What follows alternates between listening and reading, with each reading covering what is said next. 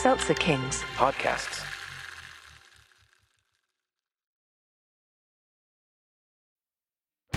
Hey listeners, before we get to your show, this is a blast from your past. Were you hanging around in the 90s watching Nickelodeon before you got too old for it and started smoking weed and doing drugs?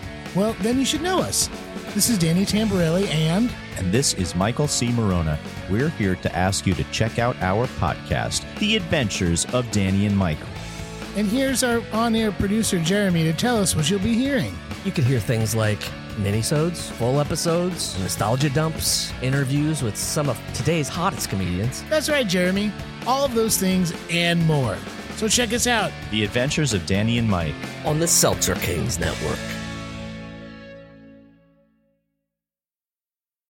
I think it has to do with the context that you're showing things in. Like, I think you can do a story about incels and incels like doing what incels do, but I think Incel Washington?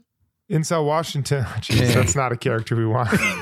We don't want the character. Yo, what's up? Continue. It's me, Incel Washington.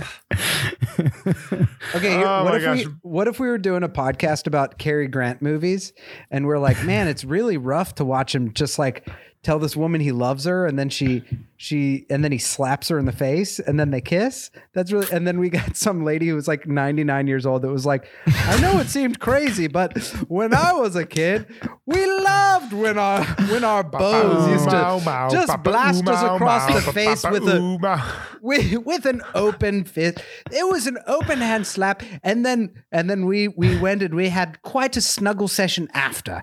Yeah, it happens.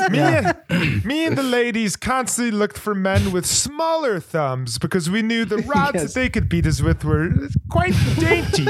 It was a pretty big turn on. It is funny. There's some old movies that you're just like, I can't imagine. When did they shut down slapping a woman? Because it seemed pretty regular. If you go through the AFI top 100 films, you're just like, there's so many. Man, a lot of people were slapping women.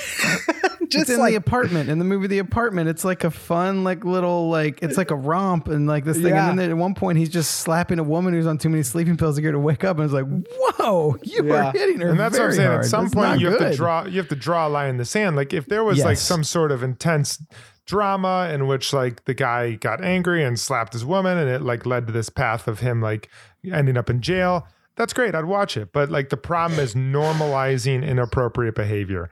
And I like the only way you can do that is by looking back and saying this feels dated. And that that's actually like when you look back at a show like Sex and the City that was so progressive and so ahead of its time, and you can look back and still say like this feels incredibly dated, that's just like an encouraging thing. That means that we as a society have moved forward in some of these areas, and it's not okay anymore or not normal for a guy to record himself without asking permission with a bunch of models.